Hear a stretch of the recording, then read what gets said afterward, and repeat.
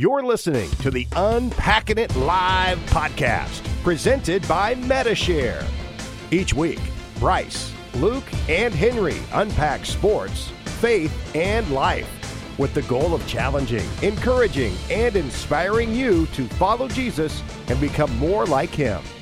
Now, from Charlotte, North Carolina, uniting sports fans everywhere, here's your host, Bryce Johnson. Welcome to the Unpacking It Live podcast presented by Metashare. I'm Bryce Johnson. For the next hour or so, we will unpack sports, faith, and life with you and the Unpacking It community of sports fans. It's Thanksgiving week. So glad to be here on this Monday as we prepare for one of the great holidays. The food, the football, the family, but most importantly, it is the heart of gratitude, the Thanksgiving mindset. And so today we will talk about that as we prepare for the week. And of course, this year I always think about, all right, I want to talk about Thanksgiving and the idea of gratitude and appreciation. And then I'm always reminded, wait, why do I only focus so much on it this time of year where it really should be a lifestyle? It's that day-to-day gratitude for so much. And specifically today, we're going to talk about our faith journey. And actually, we're going to parallel it to a backup quarterback in the NFL becoming a starter. And so how does all that tie in? We'll do that during our Unpack This segment in just a little bit. And so we always take sports stories related to the Bible, related to our own lives. But I come in today with a heart of gratitude as I've thought about it. And I love this time of year. What a glorious time of year. We Christmas is right around the corner, but I like to get to and through Thanksgiving first.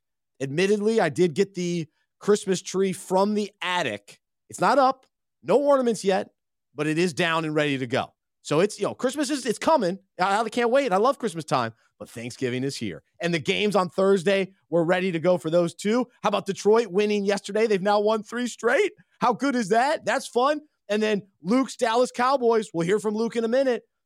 They dominate the Vikings. We all love the Vikings. We thought the Vikings were one of the teams to beat in the NFC. Some question marks coming from them after yesterday. And then looking at the NFL standings, how about the AFC East, the NFC East? Which division is better? All 8 teams in each division, they've got winning records at this point in the season. How crazy is that? And then to think, too, that the Lions are ahead of the Packers in the standings in the NFC North. So that's pretty wild as well. But today on the show, we'll do a little tap drill. We're going to do a unique, I'm convinced today, Thanksgiving edition. And so Luke's going to bring up some interesting Thanksgiving topics today as well. And we'll get into some college football coming up on Saturday. We get all the great rivalry games, which I can't wait for. And then, of course, plenty of storylines to unpack from yesterday's day in the NFL. We are brought to you by Metashare and encourage you to check out metashare.com/unpackingit. Metashare is a biblical, affordable alternative to health insurance. They help members save up to 50% or more per month on their healthcare costs. It's the best alternative to health insurance. They've got a proven record for almost 30 years. My family, we've been members for a long time now, and encourage you to take really just 2 minutes, see how much money you can save, go investigate for yourself, metashare.com/unpackingit. We are also brought to you by Sugar Creek Coffee. And so we're so excited about Sugar Creek. They're a new sponsor, and the coffee is delicious. Their mantra, they've got a passion for coffee, but a love for people. And it's handcrafted, small batch, artisan roasted, and they specialize in really this specialized handcrafted coffee. It's made just outside of Charlotte, and so it's really fresh. You can order online, sugarcreekcoffee.com, and they'll deliver it to you. It'll come delicious, ready to roll. So enjoy. Use the promo code UNPACK. Save a little bit of money. Also support the ministry. So sugarcreekcoffee.com.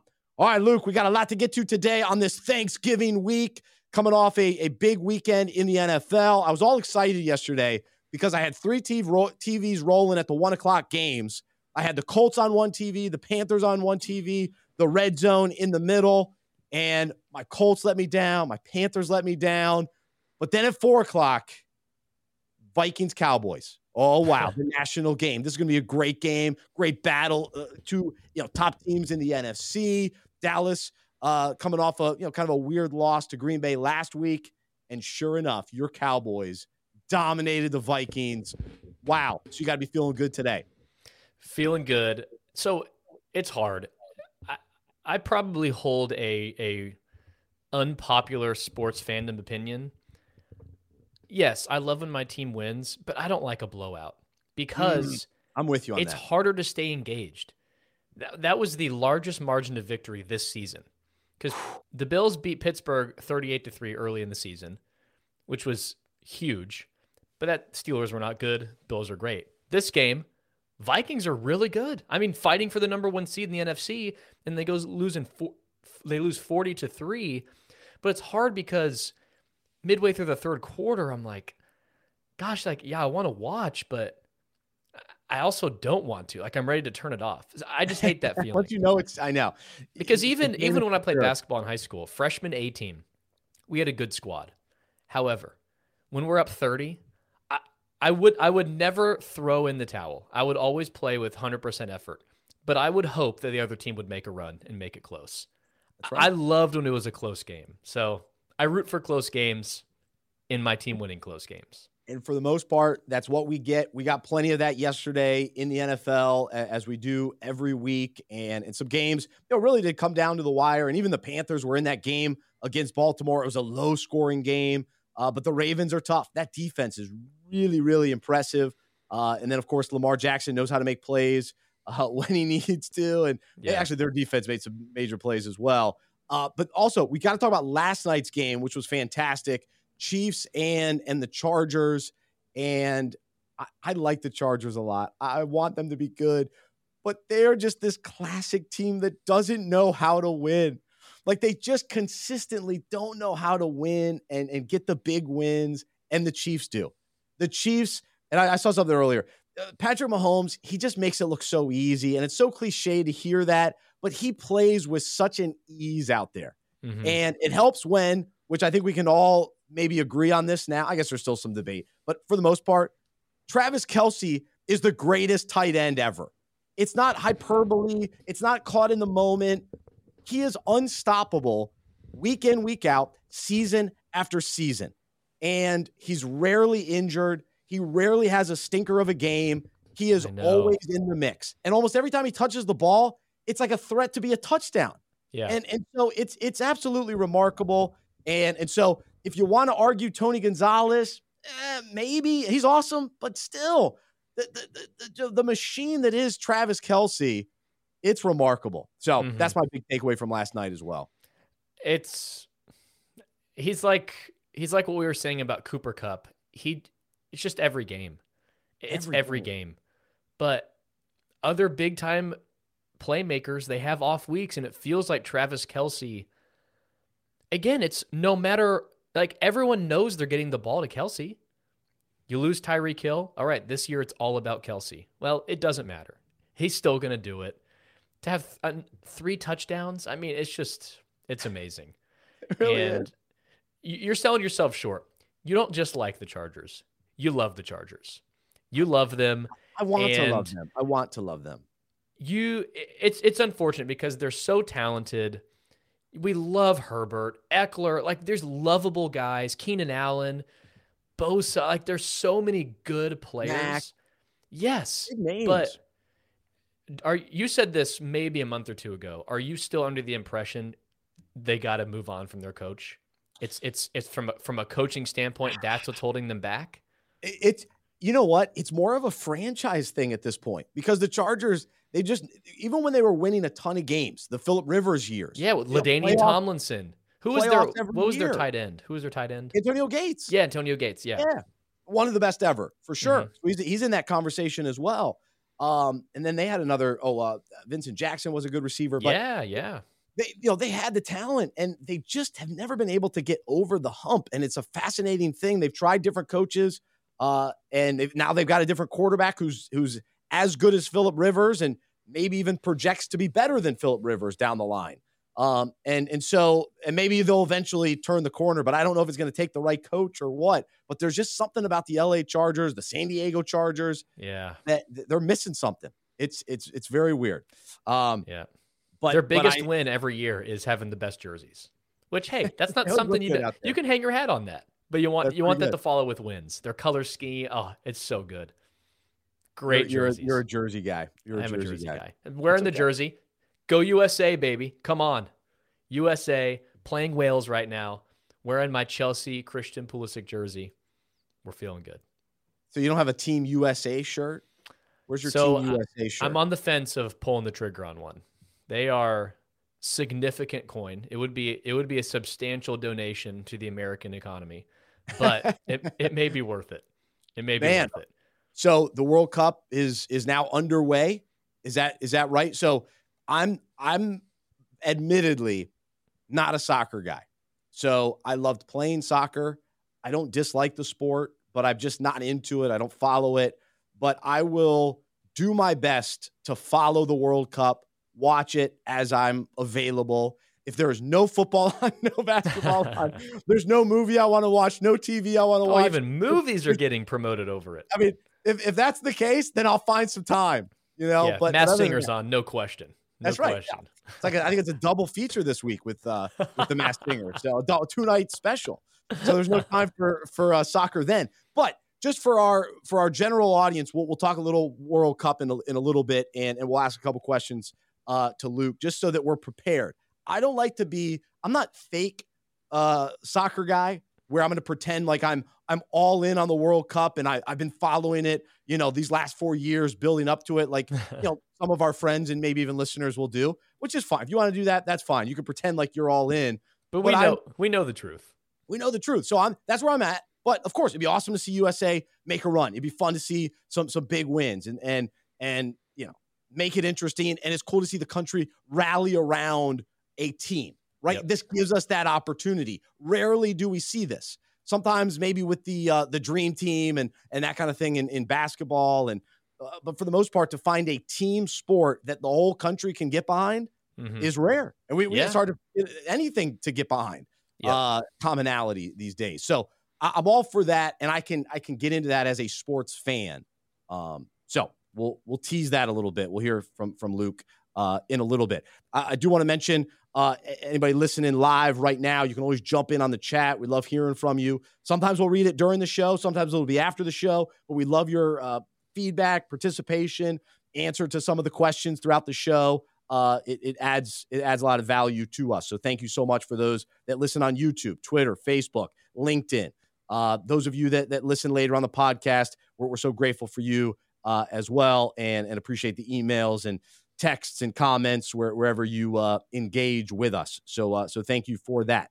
The other interesting game from yesterday is the fact that the Browns and the Bills played in Detroit.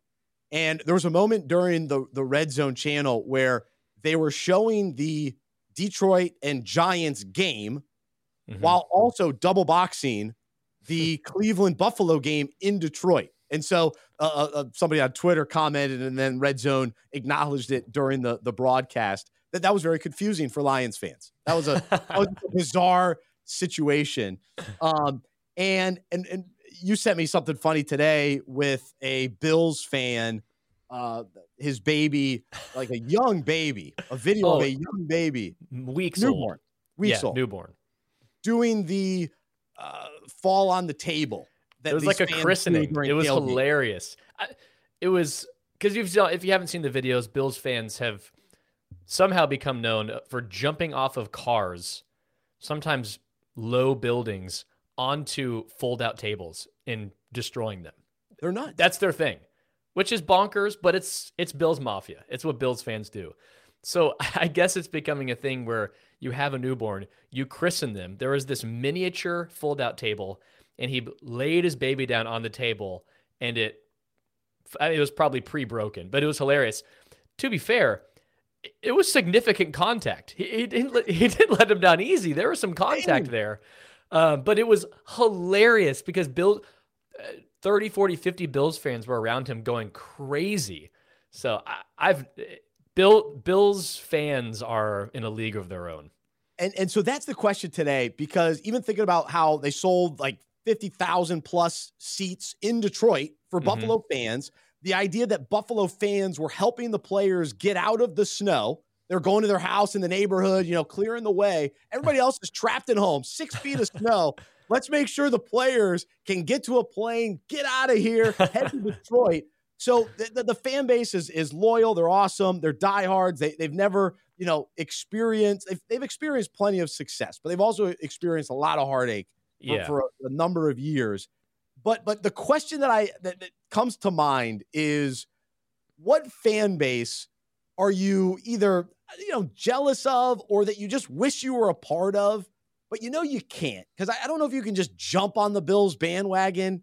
Like, that's not the same as growing up and really being a true Bills fan, and really whatever fan you are. You make that decision by the age of 10, and then you're locked in. But for me, I didn't grow up. I spent a few years in Rochester, New York, and I had the opportunity to be a Bills fan. But I passed on that opportunity because when I moved to Carolina and Charlotte, and I'm a Panthers fan. So that's the sad road I've been on ever since. Now, we've had some good years. But anyway, I'm just curious. You've been to a Super Bowl. In my lifetime, I haven't seen a Super Bowl appearance. 2 Super Bowl appearances. Two. Yep. So we'll take the 2 losses. But anyway, what fan base do you wish you were a part of, or maybe that fan base that just has the coolest culture? In some ways, the Bills culture is crazy. It's insane. I'm not even sure if I want to be a part of that, but it at least makes you think about and wonder, even as a college, if you're a college sports fan, is there a fan base that you wish, I went to another school, but man, that other school, they got such a great culture and fan base that you're intrigued by. So does any team, pro, college, jump out to you? So I applied to Kansas for college purely out of the desire to go to basketball games. And I had to look myself in the mirror and say, is this the reason to go to college? Just for basketball games? And I opted away from it, and I went to A&M. I think the way I see this question is almost a philosophy rather than a specific team. My heart, I just love small market teams that have diehard fan bases, because when they have success, it's so rewarding. Even in like big leagues. So like, I've heard that Portland Trailblazers, their fans are amazing because they're not a 4 professional team city. Yep. It's just Portland fans. Now they have an MLS team, but if you're growing up in that city, you are diehard Portland, diehard Trailblazers. I think of San Antonio Spurs fans, the Spurs fans that I know are diehard because that's their team. Dallas, it's like, you got a bunch of teams. It's big market. So now I'm going to be a Dallas fan forever, but there's something about those small market teams where if you're bought in for the long haul, it offers the potential for extremely rewarding sports fandom. Like, I would never want to be a Lakers fan. Never. I would never want to be a Knicks fan. I would never want to be a Patriots fan. I don't know. These big markets, they don't offer as much reward. Deep down. Yeah, it's a championship or bust. Yeah. No, I hear you on that. If the Charlotte Hornets ever win anything, that'll be fun. We'll come out of the woodwork a little bit. So which is why Mavs 2011 is so rewarding, because the Mavericks feel like a small market team.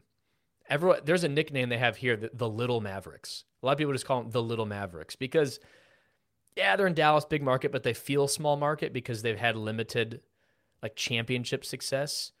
So being able to win that and raise that banner in 2011, it felt like a small market team winning. So it just was so meaningful. As you've told us, I think week after week for the last 3 years. If you're allowed to drop a Jake Delhomme shout out, I'm allowed to drop a Mavs 2011 shout out. I wonder what the counter is overall. I feel like Jake Delhomme's been talked about more.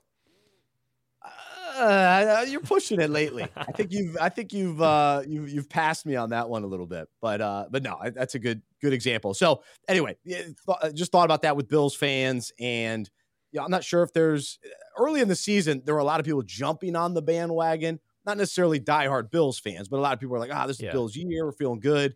Where are those fans at now? Do people still feel confident in the Bills? Of course, last week, losing to Minnesota, but then bouncing back against the lowly Browns. And that's a whole nother story. I mean, the Browns situation is just, it's weird. Like, because now they're going to have to give up a top 10 pick, most likely, to Houston. So Houston's the worst team. They're going to have the number 1 pick. And then they're also going to have another top 10 pick from Cleveland. Yeah. So that's crazy, too. Well, now Detroit is going to have a super high pick because the Rams are so bad. That's right. Detroit's going to have a top 5 pick. The Goff trade. Yeah. Oh, my goodness. Wow. Yeah. Now, speaking of the Rams, so they lose again yesterday. Stafford goes down. The Saints somehow came back in that game and all of a sudden looked good in the second half and started rolling a little bit with Andy Dalton. But I started thinking about when a team goes all in, you win the Super Bowl, and it is worth it. Like, you want to win a Super Bowl, and even if you stink for the next few years, it's like, hey, we got a Super Bowl. And I think most fans accept that and understand that. But there is something to be said about losing the Super Bowl luster. And it was almost like the Rams didn't even get to milk it long enough to where we're already talking about how bad the Rams are. Like, you want to at least extend you extend it a little bit longer, because like even the Bucs a couple years ago, like they extended it. They were in competitive the following year because there's something in the mix. I still think it's worth it to get a Super Bowl because it's so difficult. However, to your point, there is something about being able to say the following season, defending champs. Yeah. Can they defend their title? Like this year for Kansas basketball, a lot of different players. However, they're a good team, and it's realistic that they're going to be defending their title. I'm not saying they're going to repeat. They're probably not going to, but they're in the mix. So it really feels like this is the defending champion, and you have to remove them from that. They're not just going to give it to you. The Rams have handed it over. They're like, they didn't even make it half the season to be able to we're defending our title. Like, no, we won it last year, but our time's over. I agree with you. It doesn't. There's the beauty of winning a championship is being able to milk it, like you said, and enjoy being the defending champions. Like they're defending champions, but it doesn't feel like it as much. There's no intimidation. No. It's a bad season. Because there's one thing about the Super Bowl hangover. You get off to a slow start, but people are waiting for you to kind of turn it around. The Rams aren't turning around. It's over. So it's like the season is over and it's unraveling. It gets worse and worse. And it's just crazy that that's the case. And they will be a very forgettable Super Bowl champion. Isn't that wild? Because I just think they will be. But it's so I don't disagree with you, but it's kind of shocking to flash back to after they won. They're bringing back Aaron Donald, Stafford, Cooper Kupp, Jalen Ramsey, big names. Yeah, and you would want as a sports fan, you would want to see, okay, can they run it back? Is there any dynasty potential?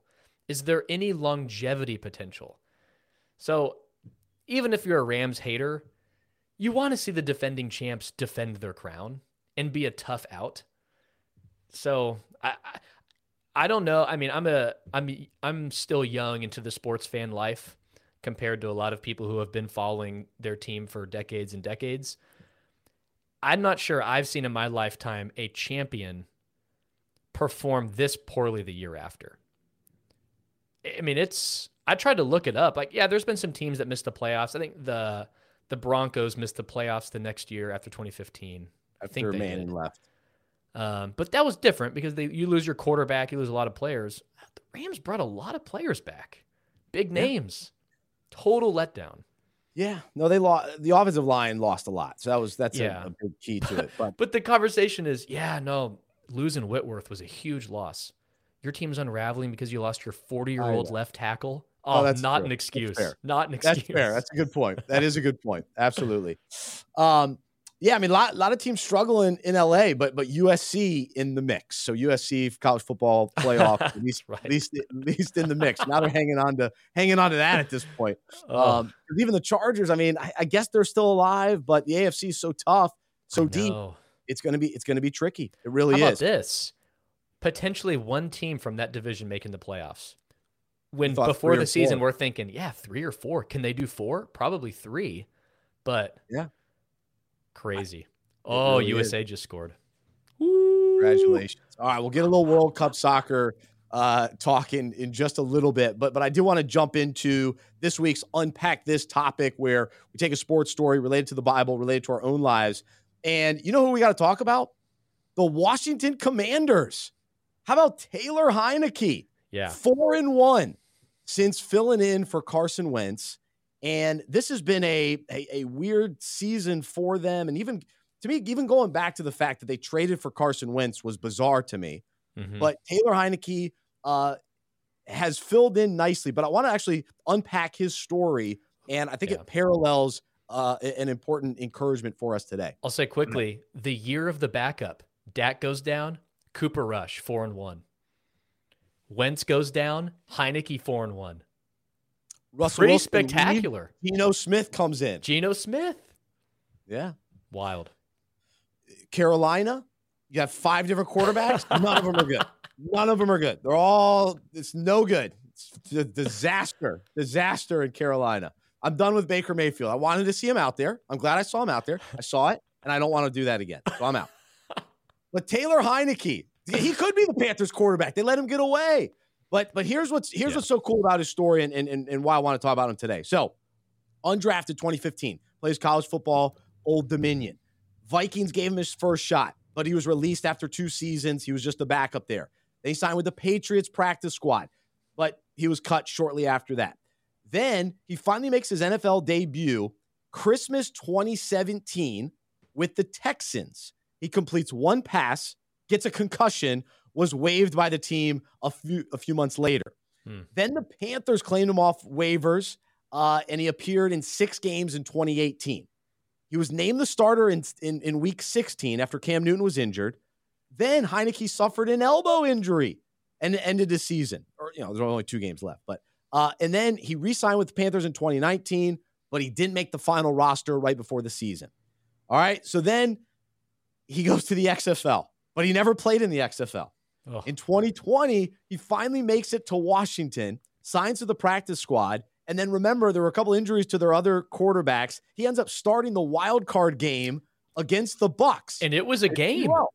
Yeah. Played pretty well. Made it interesting. The Bucs had to get through them and him in order to go win that Super Bowl. Yeah. So then in 2021, they brought him back to be the backup to Ryan Fitzpatrick.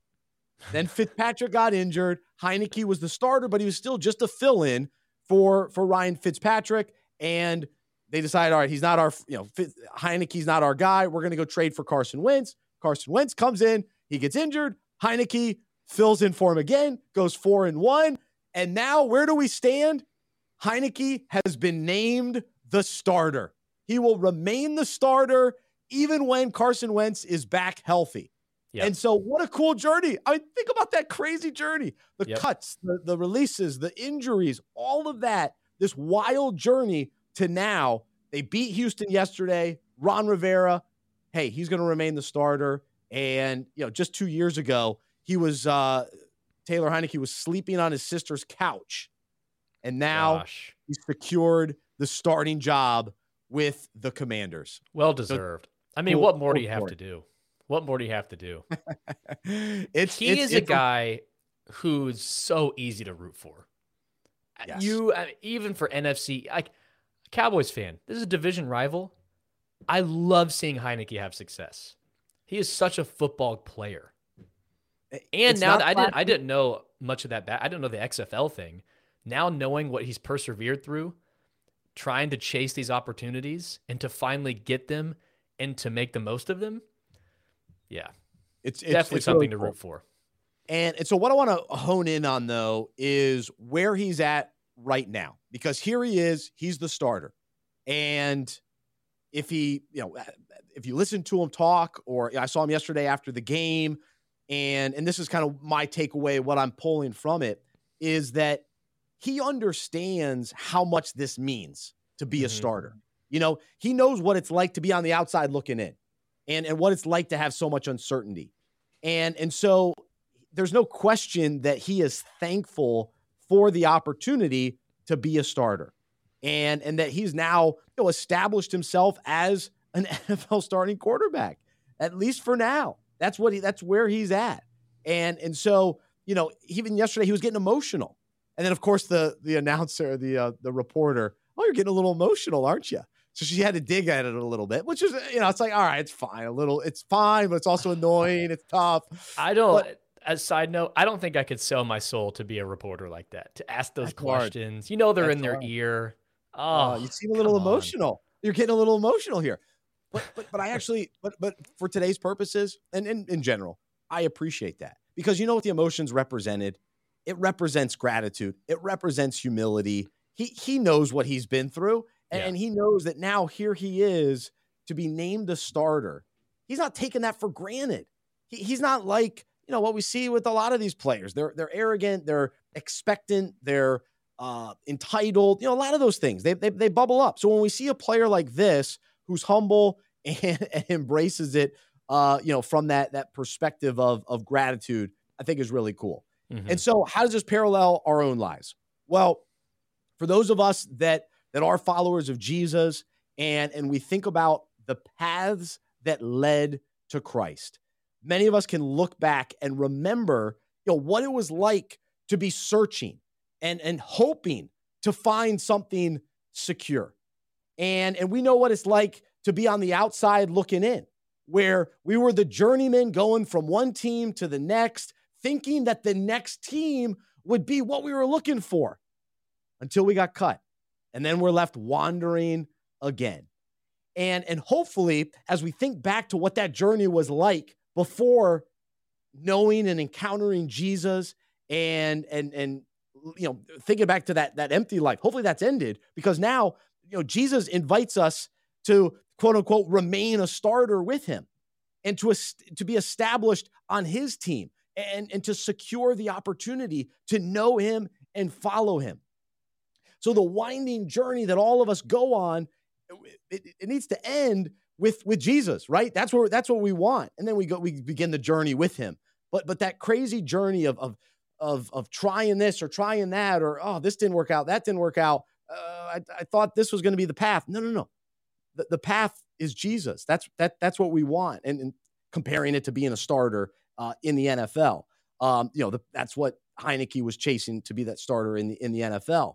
And so, here we are as followers of Jesus, established in him, secure in Jesus, and a part of God's family, his team. And so when we look at Colossians 2:6-7, this is the Amplified Version, it tells us, "Therefore, as you have received Christ Jesus the Lord, walk in union with him, reflecting his character in the things you do and say, living lives that lead others away from sin, having been deeply rooted in him, and now being continually built up in him and becoming increasingly more established in your faith, just as you were taught, and overflowing in it with gratitude." And so that's really what I want to focus on today, especially this Thanksgiving week, that when we think about where we used to be and what life was like without Jesus transforming us and offering us salvation, are we filled with humility and overflowing with gratitude when we do reflect?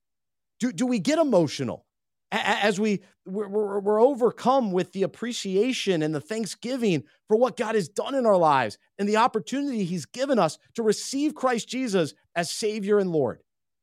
That should move us. It should draw us to such a place of humility and gratitude. And so it's Thanksgiving week, and so we put an emphasis on Thanksgiving, but this is a regular thing that unfortunately we don't do. I'm guilty that I can take it for granted that I know Jesus and that he saved me and that he rescued me and that he secured me in him, and that I can have that confidence and now live it out. And to continue to become more and more established in the faith, and to live in a way where I'm pointing people to him. And so we want to overflow with gratitude. And what I just love that phrasing. And then in the ESV version of Colossians 2:6-7, it says, therefore, as you have received Christ Jesus the Lord, so walk in him, rooted and built up in him and established in the faith, just as you were taught, abounding in thanksgiving, abounding in thanksgiving. And so that's the encouragement, the goal for us today and this week especially, to abound in the appreciation of the journey that we once were on, and then the journey that we're still on, but the one without Jesus, and now to think about, man, I'm with Jesus. I know him. He saved me. He rescued me.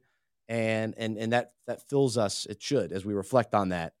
Wow, what life could have been without him. If he didn't step in and change my heart and change my mind, what life would look like. So I hope that is encouraging to you today. Luke, as you think about this in your own life and think about, the overflowing of gratitude, what comes to mind for you? Yeah, this is a really good reminder. I think culturally, this is an important reminder for all of us because we live in a very materialistic, we live in a country where there's a lot of money, a lot of wealth. Now, there's a lot of people who are struggling financially, but in America, compared to some other places around the world, it can be more difficult to really feel our need for God, especially for those whose needs seem to be taken care of. If you've got a good job, you got a roof over your head, family, you've got money, the day-to-day needs you don't think about, it's difficult to really feel your need for God. But no matter what you feel, our need for God is so great. I was reading a book on preaching, and this author was arguing for every sermon should have a fallen condition focus, to where every sermon should, whatever text you're preaching through, it should highlight this is what it shows about the depravity and the neediness of sinful people. Because if you don't show that, you cannot highlight the saving work and the sanctifying work of Jesus, which is what you're talking about. Is we are so needy, but if we don't see our need for Jesus, for his salvific work in our lives, and for the power of the Holy Spirit to empower us to be a disciple of Jesus, if we don't see that need, how can we possibly have gratitude? Because there's nothing to be thankful for, because we're doing things in our own strength, we're building our own selves up, we're relying on ourselves.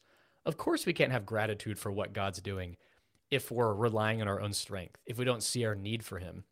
So I think God's been showing me that recently is, hey, no matter what you feel like, you need me so much. All your needs that are taken care of is from me. You needed me for salvation. And if you want to follow me, you need to rely on the power of my Spirit in order to follow me. So the past few months, that's been something God's really been reminding me of, because it's easy for me to forget that need. I'm prone to relying on my own strength to follow Jesus. It never works, but that's just something I'm prone to do. So God revealing to me and showing me the past few months, hey, you need me way more than you think you do. And it's led me to far greater gratitude for the day-to-day things. But in order to have thankfulness, we need to see our need. Amen. No, that's excellent. And even this week too, I think it's important that we thank God for all the blessings in our lives. But oftentimes that list, consists of material things and a lot of things that don't matter. Yeah, we're still, I'm thankful for those things. It's fine. It's good to be thankful. All good gifts come from God, all that kind of thing. But I think my focus today, and think about this concept, is I just want to be thankful for salvation and Jesus and who he is and what he's done in my life, and beginning there. And because all the other things are great, and I'm thankful for my wife and kids and family and growing up in Charlotte and all these wonderful blessings that I have. my sweet man cave, all of that. I'm thankful for it. But I don't want that to be the main focus. I want to begin with, man, am I really taking the time to soak in and appreciate, to even be drawn to the emotions of to your point, the need, the thought of what life would be like, the emptiness of what my life would be like if I didn't know Jesus, Yeah. the thought of what eternity would be like without knowing Jesus, and so to allow that to sit in that. And that's my challenge to myself, and I hope that encourages other people to do the same. Let's start there. Let's start there this week, and let some of the other, the extra stuff that we're thankful for too, that He's blessed us that we don't deserve either. That are nice things in life. And something that continues to come up at my church, something my pastor really hits on when he preaches, is just the exhortation for us to continue to pray that God would stir our affections for Him, that our affections for Jesus would continue to be stirred up, asking God to do that, because that leads to gratitude. Like you're saying, when not that we're chasing a feeling, because that's not what this is about, but there is, to experience true affections for Jesus, that goes with gratitude. Because when we're really in the mindset, in the posture of loving Jesus, we can't help but be thankful and to have gratitude. And I like how you've kind of set priorities of thankfulness. Because, we want to be thankful for all these things. Look, I'm thankful for the World Cup. That's great as a sports fan. Really fun. But I should be, and I hope I'm more often, far more thankful for my eternity being secured in Christ. But I want to live in that affection more, because I know it intellectually. I always know it intellectually, but for it to go from head to heart and really experience the feelings of gratitude, that's inconsistent. But I want that more often, and the reminder today is a helpful start. Cool. Well, that's for me as well. So I hope that it resonates with people, and it gives you something to think about. And as you watch Taylor Heinicke, and take notice too. Listen to him. Now I don't know where he's at spiritually. I'm just talking from a football standpoint. His appreciation for becoming a starter, having this opportunity. There's humility and gratitude there. And I think if we captured what that looks like in our own lives from the perspective of what Christ has done and who He is and His character and the all-powerful God that we serve, does gratitude and humility pour out of us? Is that what people hear and see when they interact with us? And it requires, when we talk about our journey. And it requires us to reflect, because like Taylor Heinicke, he knows where he's come from, and I'm sure the temptation is, okay, what's next? How can I secure a bigger contract? What can I do next? But reflecting on where he's come from allows him to appreciate the moment more. And in our own lives, we must do the same thing. And practically for me, I grew up in a home that preached Christ to me from an early age. And I placed my faith in Christ when I was 8 years old. That's when I became a disciple of Jesus. And no doubt I've struggled with sin and rebelling against God. But I didn't experience the 25 to 30 years of not following Jesus and then coming to Christ. And there's a clear life change as an adult. I never experienced that. I was a kid, and it's easier for me to not see my neediness as much as I need to. And it's easier for me to just keep going, what's next, and not appreciate what God's actually done in my life. Like even what He protected you from. Exactly. Like even like losing my dad when I was 8, I know in my mind, gosh, God showed up huge and was so faithful and is still so faithful. But even something to that magnitude, it's easy to kind of grow numb to, because we're thinking what's next. But it would be sad for me to never sit and take the time to reflect on moments like those where God's been faithful to me. Versus, again, because it's just easy to, maybe it's America, maybe it's just the sin of man, but to just what's next, rather than reflect on the faithfulness of God. which stirs up that gratitude. That's right. Which then helps you continue following him. That's right. That's right. Exactly. Yes. And then you continue to walk in him, as the verse said, rooted and built up in him and established in the faith, abounding in thanksgiving. So there you go. Good stuff. Yeah, we could talk about it all day, and maybe we should, but we'll end it there. And actually, I read something interesting. Pastors, if they just would end 5 minutes earlier, it could potentially be more impactful. So I'm going to take that advice. Sometimes if you just take 5 minutes, you just keep it a little bit shorter, a little bit more concise. It can actually be even more effective. That's what my preaching professor says. He goes, "Is that right? Okay." I read it. He says, some of the best sermons ever have been 45, 50 minutes. But I'm convinced if they were 10 minutes shorter, they'd be even better. That's right. And it's not just, let's just sit and rest in what we've already said versus adding to it, and let God do the work through those topics we brought up. So I think there's a lot of truth in that. All right. Well, we'll give Luke his 5 seconds of Patrick used to do this on Speaking his of radio keeping it short.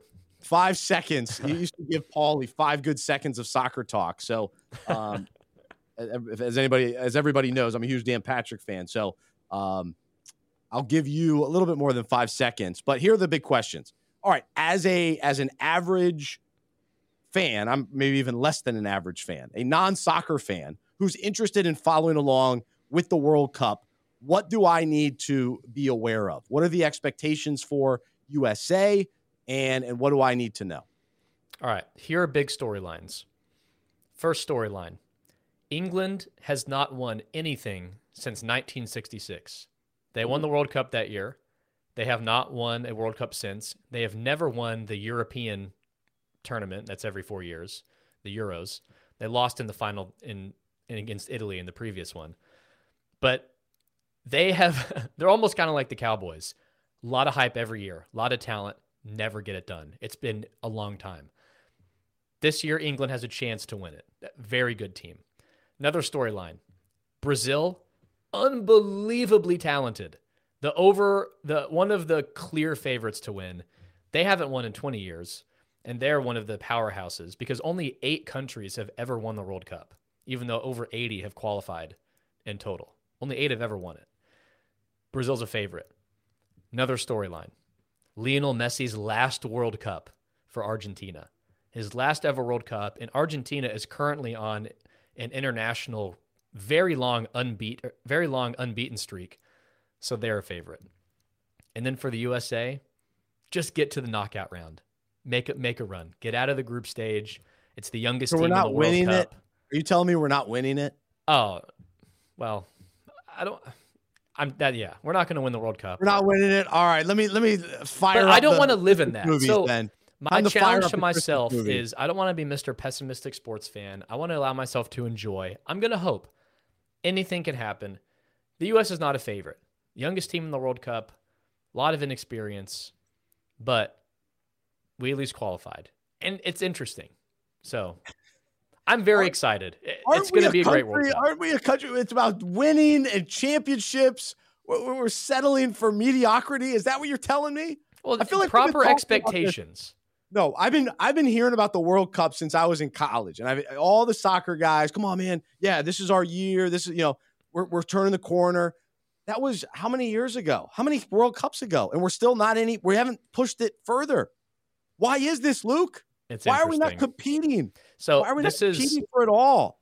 This take of mine has no data whatsoever, but I'm convinced if the NFL, if the NFL did not exist for the next 15 years, the U.S. would win a World Cup. If all of our best athletes grew up playing soccer, we would, again, this has no data with it. It's just one of those hot take, live with it. But all of our best athletes go play football, other sports. Soccer is down the list. But if NFL did not exist, think of how many great athletes would go play soccer. No, I don't disagree. That's my take. No, but we still haven't convinced. Yeah, there's still just not. To me, there's still enough kids out there. I just don't understand why we don't have. we can't prepare to be on that same level. I'm just fascinated by it because smaller countries. At your high school, were the soccer players the popular cool kids? Did they get the hype like, oh, did you see Weddington's soccer game Friday night? Or was it, man, what a football game? How about that basketball game? Yeah, there was definitely, 3 of my close friends were soccer players. They're still in my fantasy league. But yeah, the football players were definitely considered cooler, I guess. But I'm not sure. But yeah, were they better? Not as popular. It's just not as popular. Other countries do it differently.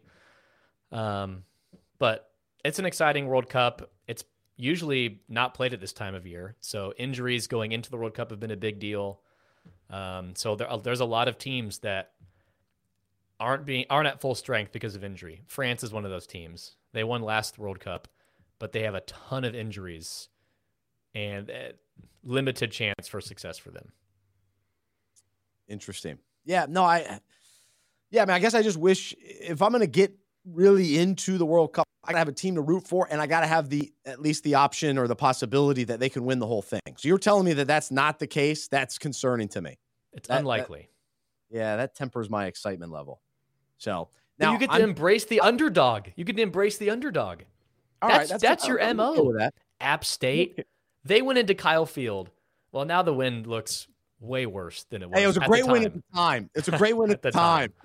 I don't want to downplay it now. A&M was struggling to put away UMass, the worst team in college football this past week. Statistically, the worst team in college football. And it was a close game until the fourth quarter. Yeah, things are unraveling in Texas. That's for sure for your boys. Well, so I hope I don't want to. If you enjoy the World Cup, you enjoy it, man. I'm going to watch some Hallmark movies, but you enjoy the World Cup. Hey, I'm Team Hallmark, so we're like-minded in that. I grew up on Hallmark movies. I was with a group of guys at church, and they were saying, "All right, what are some Christmas traditions? What favorite Christmas movies?"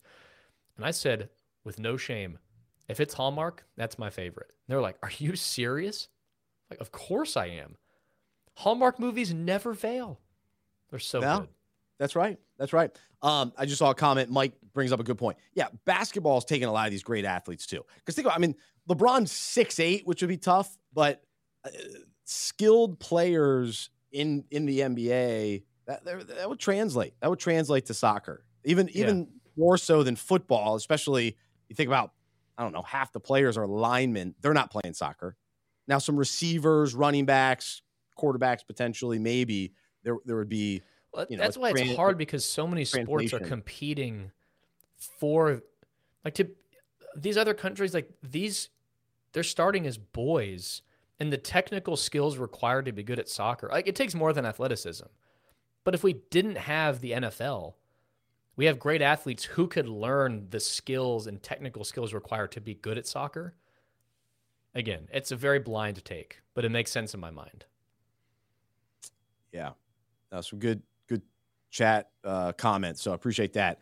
So good stuff, guys. All right, I did want to mention a couple of college football things too. We got a lot to get to because we got to talk Thanksgiving. Wow, we're very full today. Before we get full on Thursday, full Thanksgiving day and 3 games on Thursday, which is awesome. But as far as college football goes, so it's interesting watching the games on Saturday. Michigan was on upset alert. Ohio State for a while was on upset alert.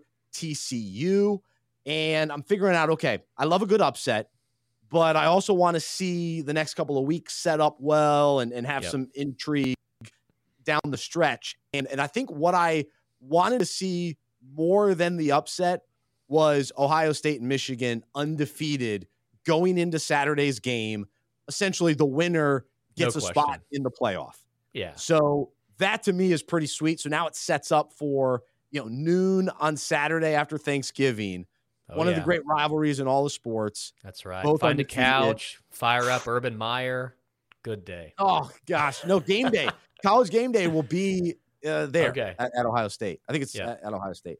So that's gonna be really cool. And then the TCU win over Baylor, that was fascinating. The ability to rush on a field goal kick. Normally I'm anti-kicker, but I got to say what they pulled off and for that kicker to go in and just nail it. Unbelievable.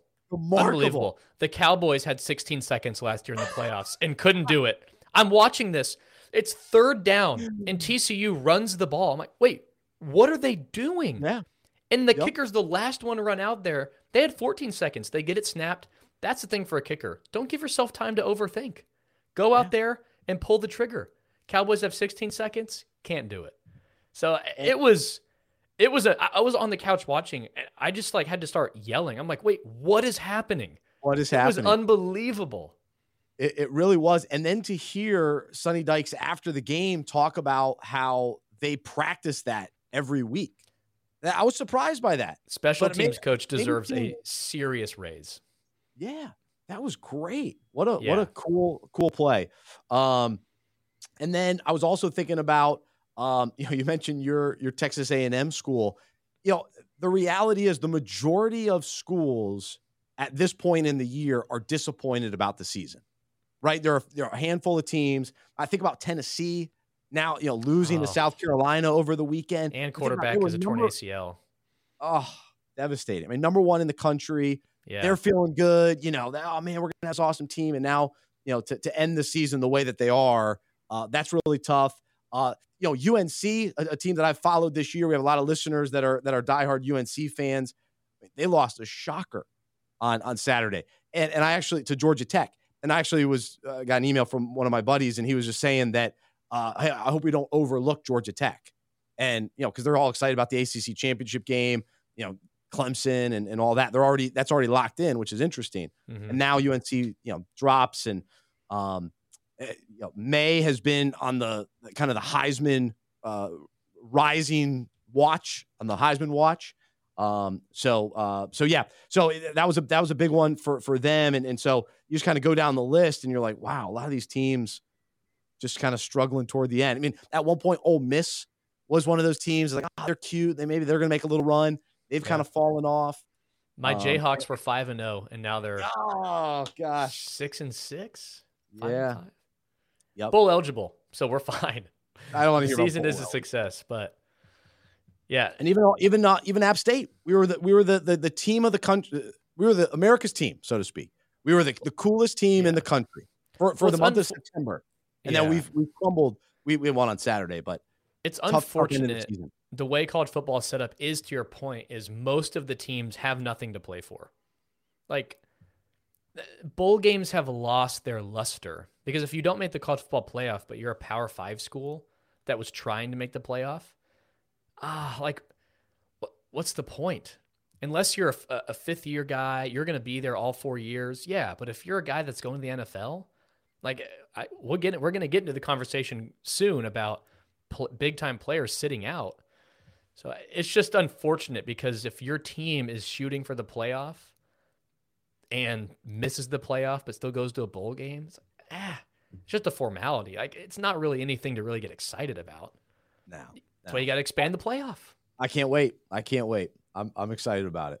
So that'll be sweet. I think we still have to wait one more year. 2024 seems to be the earliest that'll happen. But yeah, I can't wait for that. All right, so let's we'll have to go quickly on this. But we did want to have a little Thanksgiving fun. Oh yeah. And so, Luke, if you are prepared for this, I'm not sure where you're going with this. I'm just going to react to it. But we're going to talk a little Thanksgiving. We'll try to get the audience in on this as well with your reaction. So Luke, take it away. So I wanted to get your reaction on a handful of various Thanksgiving trends and traditions. So I've been doing research. What are Americans thinking? How are we navigating all things Thanksgiving? So the first thing is holidays. For the first thing, okay, what are people thinking about I'll start off with a softball. What's the best side dish in Thanksgiving? The overwhelming evidence is mashed potatoes is ranked number 1 as the best Thanksgiving side dish. What is it seems bland, but it's the overwhelming favorite on all these sites that ranked them and polled Americans. So what are your thoughts on that? So I love mashed potatoes, but to me, you got to go something that's a little more unique and specific to Thanksgiving. Because I don't know about you, but how often are you really enjoying sweet potato casserole throughout the year.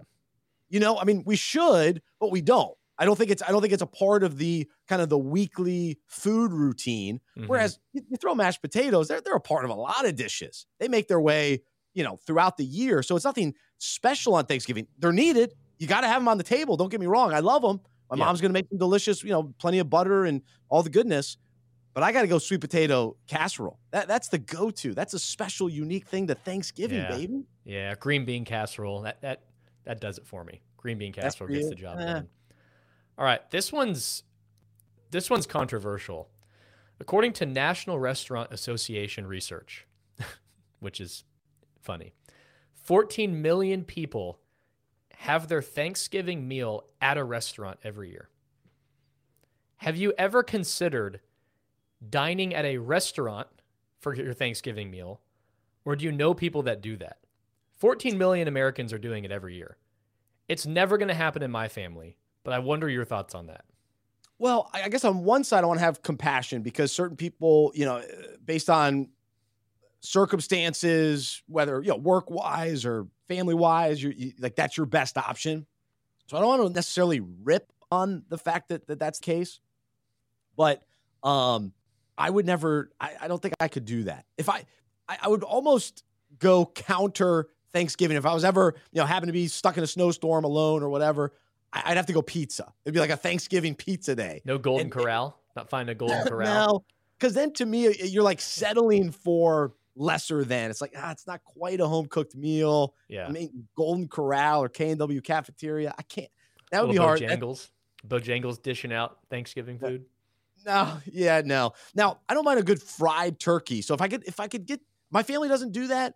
So I would be open to that specifically. Fried turkey somewhere would be fun. I will say when I was in college, the Thanksgiving meal that they would do a few days before we all left to go home was always nice. That was a nice little warm-up meal. So it wasn't in replacement, but in addition to, then I'm okay somewhere else out, a non-home cooked meal. Yeah. So it's no secret, Thanksgiving, the TV's on. You got football, you got college sports, a lot of great things to watch. Included in that is the Macy's Thanksgiving Day Parade and the dog show. Ooh. Are those staples in the Johnson household? Because as a kid, I would walk down and my grandparents and my aunt and my mom, I mean, they're down there at 7 a.m. talking, the parade's fired up on the TV. As I've gotten older, it's like, yeah, it's cool. I feel like it's lost its magic a little bit, but I wonder if that's a go-to for you. I'm not a big parade guy. I don't understand it. No. So what I do like are I like music. So if it's music oriented, like, hey, we got a special concert live in the city, that to me, I'm all in. I don't know how often they do that for the Thanksgiving Day parade, but sometimes around Christmas and stuff, they'll do some parades with that. But the dancing or the big floats, I can't. That's not drawing me in. I'd rather watch 3 hours of NFL pregame coverage and all the cool Thanksgiving features. Yeah. Right? They're a little bit more heartfelt, a little bit more beyond football, I would say. On Thanksgiving, I'm all in for that. So I'm watching that instead of the parade. I may throw it on just out of habit. Because my dad used to always have it on and that kind of thing, but it's not I'm not intrigued by it. No. Yeah. So I got two more quick things that are staples in American households. So first is the turkey trot. Thousands of people every year wake up early on Thanksgiving to voluntarily run anywhere from 3 to 8 miles. And some people, it's a fun family thing. Other people are thinking, I got to work for my meal later, burn these calories before the meal. Have you ever considered a turkey trot? Are you a seasoned turkey trot runner? Is there a turkey swim for the swimmers in the country? They line up in their Speedos and they do a couple miles for a swim. Oh my gosh. Have I ever considered it? That's a funny question. No, Luke, I have not considered it. However, you're not going to raise your daughters on the turkey trot? No. As you're huffing and puffing in downtown Charlotte? When it comes to holidays, like I'm very locked into, I'm at home, and then I'm going to go to the location of the day. Well, my parents' house is usually the location for the day. Other than I'm not going when I think about the 36 years of my life, Thanksgiving or Christmas, I have very rarely been seen anywhere else other than home and my parents' home. That's it. So I'm not stopping at the store even. I'm not anywhere. So I'm definitely not signing up for a turkey trot, and I don't know what could happen at the turkey trot that could then jeopardize my Thanksgiving meal. I mean, I'm preparing mentally, emotionally, physically for a feast later in the day. No, I'm not out training and preparing for some kind of turkey trot. That's absurd. Sorry, Luke. But I will say, when I was in 5th grade, I can't even remember what the circumstance was, but we did a turkey trot at our school during school. So it must have been in November. And guess what place I finished? First. 3rd. Not bad. Hey, it's USA. We're just one of place, right? Isn't that? That's right. Oh, that's just for soccer. That's just right. for soccer. That's right. I'll take it. A top three finish. So I was pretty good in 5th grade. I peaked. Now, my athletic ability peaked in 5th grade, unfortunately. Then the radio career began. That's right. In 8th grade. Yeah. Yeah. Okay. So lastly, post-Thanksgiving event, are you the 4 a.m. Black Friday shopper? Are you going to bed a little early, turning Thursday Night Football off a little early? Hey guys, I'm waking up at 3 and I'm head to Target to buy a new TV. Are you that guy? I have a couple of those in my family. To me, give me the online sales. Give me Cyber Monday. I'm not trying to leave at 4 a.m. Friday to go get 30% off something. I'll let you guess. Do you think I'm that guy, Luke? I don't think you're that guy, but I would love for you to pronounce an indictment on those people. Tell them why they're crazy. Again, I don't want to rip people because I know listeners and family, friends, and all that participate in it. I'm not a big shopper. You know what I actually like to do? I like to go antique shopping. It's a slower pace. I like seeing the old stuff. I like finding deals and steal, just fun stuff. What? That's my I don't know, guilty pleasure. You decorate your man cave with antiques? Yeah. Seriously? Oh yeah. Like where do you think I got these? Like an old China. This is from an antique store, Luke. Okay. What I'm holding up. That's sports memorabilia, though. That's what I find. there. Okay, so you're not buying antique silverware and teacups and all that. No. Old picture frames.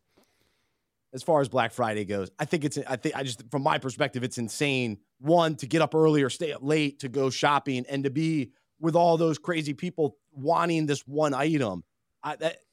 No deal is worth it to me. To pull a Jingle All the Way, Arnold Schwarzenegger fighting for these toys and items, and I can't do that. I'm nestled after a nice day of sweet potato casserole. Yeah.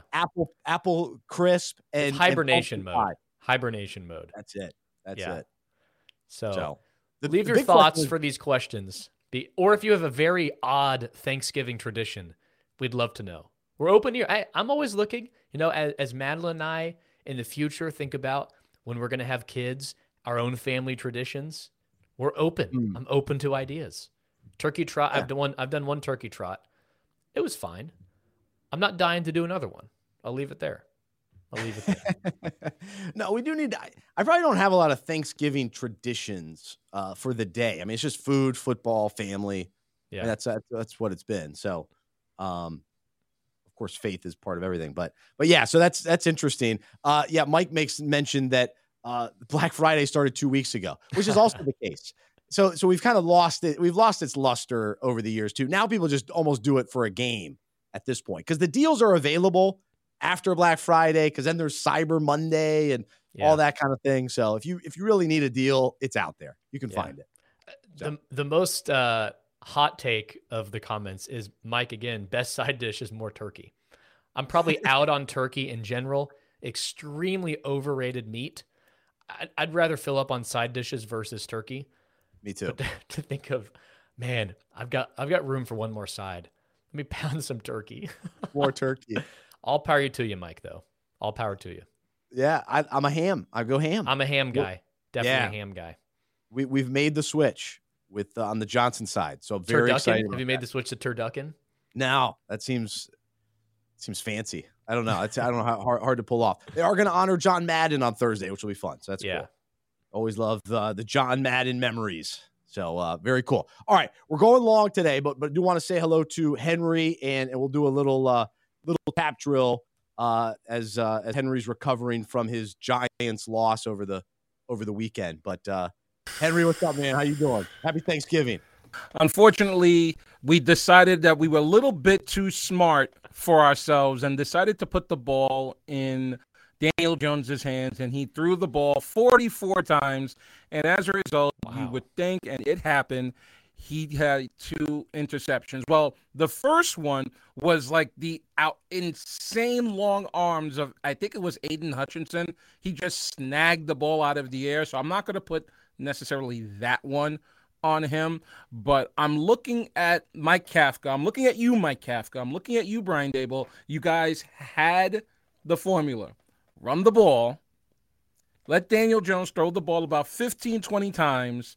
Get him outside, and you guys are basically going to stay in most of your games. Unfortunately, you got too smart for your own britches. You decided to let Daniel Jones throw the ball all over the lot. Unfortunately, he had 341 yards, which is nice, but he threw 2 to the other team, and as a result, you get a blowout at MetLife Stadium. So crazy. I know. Saquon was a letdown. They didn't give him the ball. They gave him the ball only 16 times, and like, you have the formula right there. It's proven. It's worked. And then you decide to get fancy. Yeah, that's right. Yeah, I heard this before the game. Matthew Berry said it on NBC. He said, "Detroit's better than their record. The Giants are worse than their record," and I would agree with that. So that's how it played out. Detroit's starting. Things are starting to click for them. So it's pretty cool. All right, Henry, we'll do it. We'll do a couple tap drill questions here. All right, couple of tap drills. Did you see the altercation with Giannis Antetokounmpo and Montrezl Harrell on the 76ers? If you hadn't seen it, go look at the video. And basically what's happening there is Giannis is practicing some free throws, and the employees of the arena are trying to get their stuff done. So what Giannis does is he proceeds to take the ladder and yank it out of the way so that he could continue his free throws. And then as soon as he shoots a free throw, Montrezl Harrell comes in, takes the ball, and leaves. So, guys, who's right in this? Or does anybody really care? No, I found this to be fascinating because I was torn as to who was in the wrong. Because the game is over. Everybody's trying to wrap things up, right? The workers there, I'm sure they're hourly, and they're just trying to finish up and get home and fix the net or whatever. And Giannis is thinking, hey, I'm one of the best players in the world. I just had an off shooting night. We lost. I missed some free throws. I want to immediately get out to the gym and work on my free throws. And he has this thing where he has to hit 10 before he leaves. And so he was stuck at 8. And he had to get to 10. And so I respect the commitment from him to want to practice and get better. And that's why I love Giannis. He represents so many great qualities and aspects that you want in a superstar. But at the same time, hey man, you got to get out of there. They're closing up shop. The gym's closing. You got to go. So, but then Harrell, get out of here, Harrell. Get him out of the league. I've had enough of Harrell. He was a nightmare with the Hornets and how things ended there. And he got in trouble, and I'm over that. So if I'm going to side with anyone, it's going to be Giannis or the people that are just working hard to wrap things up. Does Giannis do that every game? He has to make 10? I think it's his routine anytime he's working out. Yeah. So, I'm not sure he does that every game, after every game. Yeah. The obvious answer is they're both wrong. These are workers that their boss says, hey, tear down the gym. The game's over. And you have a player saying, no, move your ladder. What are they supposed to do? They're here to do their job. Giannis, go home, dude. You don't, especially if it's this, we got to have this Kobe mentality of, I had an off night. I got to go get shots up for 2 hours. No, you don't. Shoot tomorrow. You'll be fine. And Harrell, don't even get me started on him. Kobe, I like that commitment. I like the commitment there. But don't even get me started on Harrell, who is for sure first team all fake tough guy. Like, dude, Come on. Fugazi. It's like we don't want it. It's amateur at middle school. You're stealing his ball. Giannis isn't the wrong dude. Leave. Harrell, we've seen enough fake tough guy. It's ridiculous. It's so annoying. Because then there's another video of Harrell talking trash to Giannis's brother, and I mean making all these threats. Oh yeah, try me, come try me. We're on a basketball court. Come on, it's annoying. Funny. Yeah, I'm on the side of the workers, because all we're trying to do is go home, okay? And Giannis, you're not even in Milwaukee. You're in Philly. Yeah, you're on the road. If you were in Milwaukee, we would be okay with that, because you're Giannis. We're gonna let you do whatever you want to do. But you're not at home. You're in Philly. Get off the court. Yeah. We gotta go. That's fair. But the funny thing too, the ladder fell. Like, that's hilarious. He was like pushed the ladder, and then it accidentally. He wasn't trying to make it fall, but it did fall. That adds to it. So there you go. All right, good stuff. What's next? All right, staying in basketball, not necessarily the NBA. We're going to go to the country of Taiwan. Now, why Taiwan, you say? There we'll find ex-NBA player Dwight Howard, who is putting up ridiculous numbers in Taiwan, one of his favorite countries. If you listen to him talk about it, one of his most recent games, he had 38 points, 25 rebounds, and I think he went like he hit like 5 3-pointers. What do we think about Dwight Howard? First of all, what do we think about Dwight Howard shooting 3-pointers? Number one, I don't know what possessed him to do that. And number two, what do we think about Dwight Howard playing in Taiwan? Well, good for him to keep playing. I mean, he was okay the last couple of years in the NBA as a role player, and guy coming off the bench, and he's still in great shape. And he had a great career for a long time, and then he bounced around so much, and they just kind of had a weird interaction, it seemed like, with a lot of teams and coaches and all that, and sort of kind of soured, fans soured on him a little bit. But it is amazing that these guys can go overseas, keep hope alive, keep playing, the sport that they love, and sometimes even later on, 38-year-olds, to be able to keep putting up big numbers. Good for them. So that's cool. I'm not going to be watching it or keeping up with it, but it's hilarious. It's so funny. I don't know what this league is, but if Dwight Howard is putting up 38 and 25, shooting threes, running pick and rolls, either the NBA, this shows how the NBA is impossible to play in, or this is the worst league of all time. Dwight Howard is shooting pull-up 3-pointers. Who was the Lakers big guy that got benched for shooting a 3 at the top of the key when Mike Brown was the coach there? I'm forgetting, but there's people that should not be shooting threes. Dwight Howard is one of those players, and but players it's just hilarious that he leaves the NBA. I mean, he's vocal about how the Warriors should sign him. Oh, I'd be a great addition to the Warriors. I need to mentor James Wiseman. The Warriors should sign me, which is funny in itself. But then I'm going to go to another league. I'm going to put up 38 and 20. These are Wilt Chamberlain numbers for Dwight Howard as soon as he leaves the NBA. It's so funny. That's good. Yeah, I don't know what the level's like, but he's playing against 6'3" guys. No, I don't know. I have no idea. He looks like Shaq. Like, they threw him a lob from out of bounds, and it was, I think, the greatest dunk I've ever seen. It's exaggeration. But, he looked like it was amazing. But to your point, the NBA is just so good. I watched the Stephon Marbury documentary, and his years in the CBA were amazing. He's a legend. Yeah. After the falling out with the Knicks and everything. I mean, the NBA is impossible. That's the fact of the matter. Just to let you know exactly how big Stephon Marbury was, there's only two. I believe, if I'm not mistaken, there's only 2 statues of players in China, period. One, I believe, is Yao Ming. The other one is Stephon Marbury. He's a legend. I don't know where Jimmer Fredette ended up, but he was playing over there for a while, too. Putting up big numbers. Yeah. Like 70 points. Because he could shoot. He just couldn't hang in the NBA for some reason. So it's interesting. All right, last one.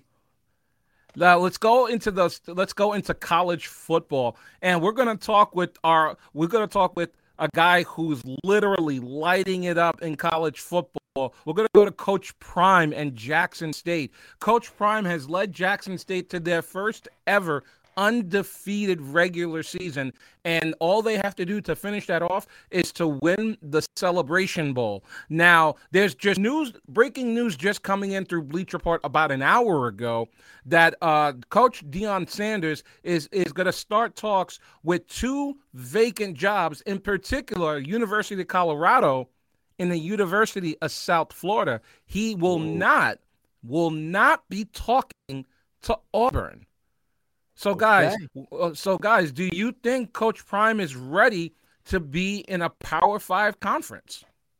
So this is a very fascinating story, and I'm a Deion Sanders fan. I was a knucklehead when I was growing up, but I would wear the headband and would do the Deion dance when I'm playing in the backyard. Yesterday, Travis Kelce did a little Deion into the end zone, which was cool. So that was fun to see. So I like Deion. I love the fact that he's been able to build a program like Jackson State. He's proven that he can be a coach. He didn't just do it for the attention, or he's been there for the kids. He's been there to pour into this university and this program.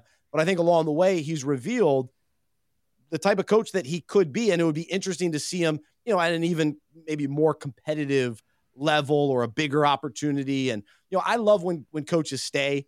Like, that's always my favorite, when coaches build their own program and stay there and all that kind of thing. But because Deion is such a big name and will get opportunities at bigger schools, I'm intrigued by, how far can he take this? How could he start competing in a bigger way? Thinking about it over the next 5-10 years type of thing. I'm all for it. I like South Florida. I would say South Florida. Stay in that area. I was under the impression that he was committed to HBCUs.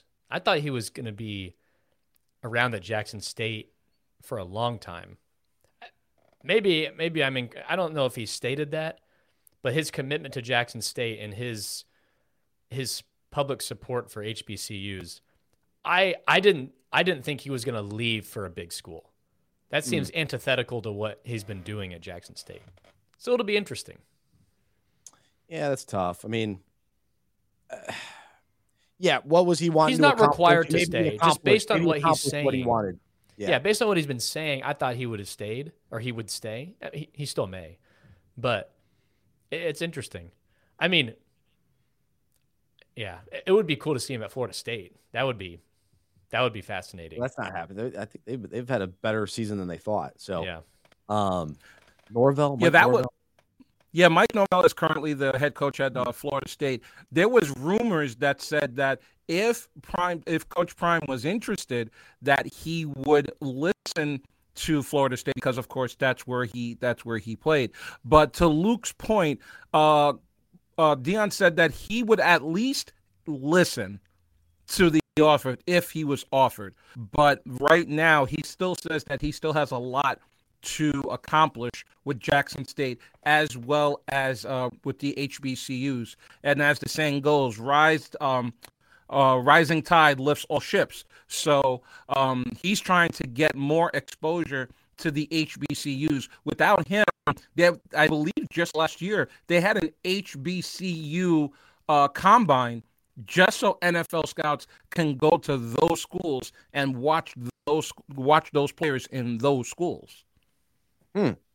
Now, not only is he representing black coaches, and so he could do that, at a HBCU, or no question, step into the larger, definitely realm and represent in that way as well. Yeah. He's also representing former players. He's representing former media members, right? So he's kind of breaking through in a lot of different ways, and he's an actor on Aflac.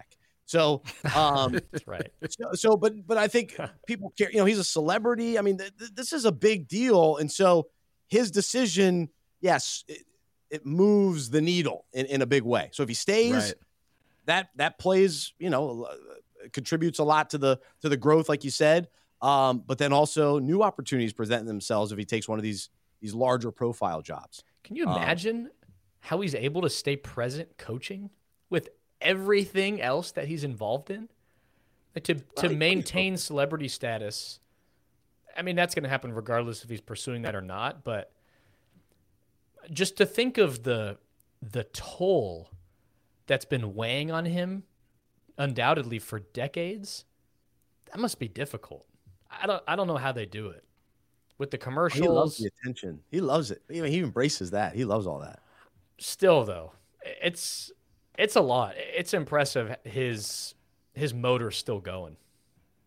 Yeah. I don't know how old he's in his 50s probably. Yeah.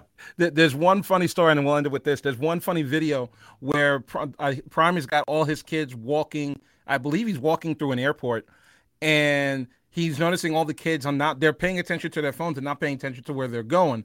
So he stands in the middle of the airport. He says, all of y'all need to turn your phones off and pay attention. Now, that statement was so powerful, even the person who was recording him turned off his phone. Video ended as soon as he said that. That's good. As soon as he said that, video done. It's hilarious. Oh, that's funny. That's good stuff. All right. Well, cool. Well, Henry, man, appreciate you. Have a wonderful Thanksgiving. Happy Thanksgiving, boys. We'll recap it all on Monday. And speaking of media members going straight into coaching, we didn't even talk about Jeff Saturday today. Another strong performance from him and the Colts. They were ready to play. They marched right down the field. Jonathan Taylor scores a touchdown against the Eagles, and they were in that game, but they let it slip away. That was a tough one. That was actually an exciting game. I was into that one. But the Eagles, they were a little bit better. Just had enough to get over the hump. That was just one of those games. Matt Ryan, he just doesn't have it. It's frustrating. It really is. If you're counting on him to go win you a game, it's difficult. It really is. So that was disappointing. I was hoping for another crazy win for the Colts with Saturday, but he's at least proven it's not a joke. They're here to play. They're here to win. So that was exciting. But yeah, we didn't get into that game too much. We talked heavy Colts the last 2 weeks. So we'll see how things. Eagles are a tough opponent, especially coming off a loss. So they needed that win. Now they're back in the mix. I'll be curious now. The Vikings on Thursday. How do they respond to their tough loss to the Cowboys yesterday? So that'll be interesting. But enjoy the games Thursday. Enjoy Saturday, college football. Sunday, more games. Oh man, what an awesome time of year! Soak it in. Enjoy the family, and let's all really focus on gratitude and most importantly the gratitude that comes when we reflect on who Jesus is, what He's done in our lives, and the salvation, the eternal life, the goodness, the faithfulness of God. Let that pour out of us, the gratitude, the humility that comes from acknowledging that and embracing all that we are, all that we have in Christ, but who He is and elevating Him above all else. So that's the encouragement today. The Unpack This devotional will go out in just a little bit as well. If you haven't subscribed to that, you can check out unpackingit.com/subscribe. For Luke and Henry, I'm Bryce. I'm a sports fan who follows Jesus. I believe in the good news that He died on the cross for my sin. He was resurrected, and through faith, I've been saved by His grace. I hope that is true for you as well, and I hope you'll join me as we live life as sports fans who follow Jesus together. Have a great rest of your day. Happy Thanksgiving. We'll talk to you next time right here on the Unpacking It podcast presented by Metashare. For more information about the show, our events, and other resources, visit unpackingit.com. That's unpackingit.com. We hope you are encouraged, inspired, and challenged by what you heard today. To support our show and Unpacking It Ministries with a financial gift, visit unpackingit.com/donate. We look forward to unpacking sports, faith, and life with you again next week.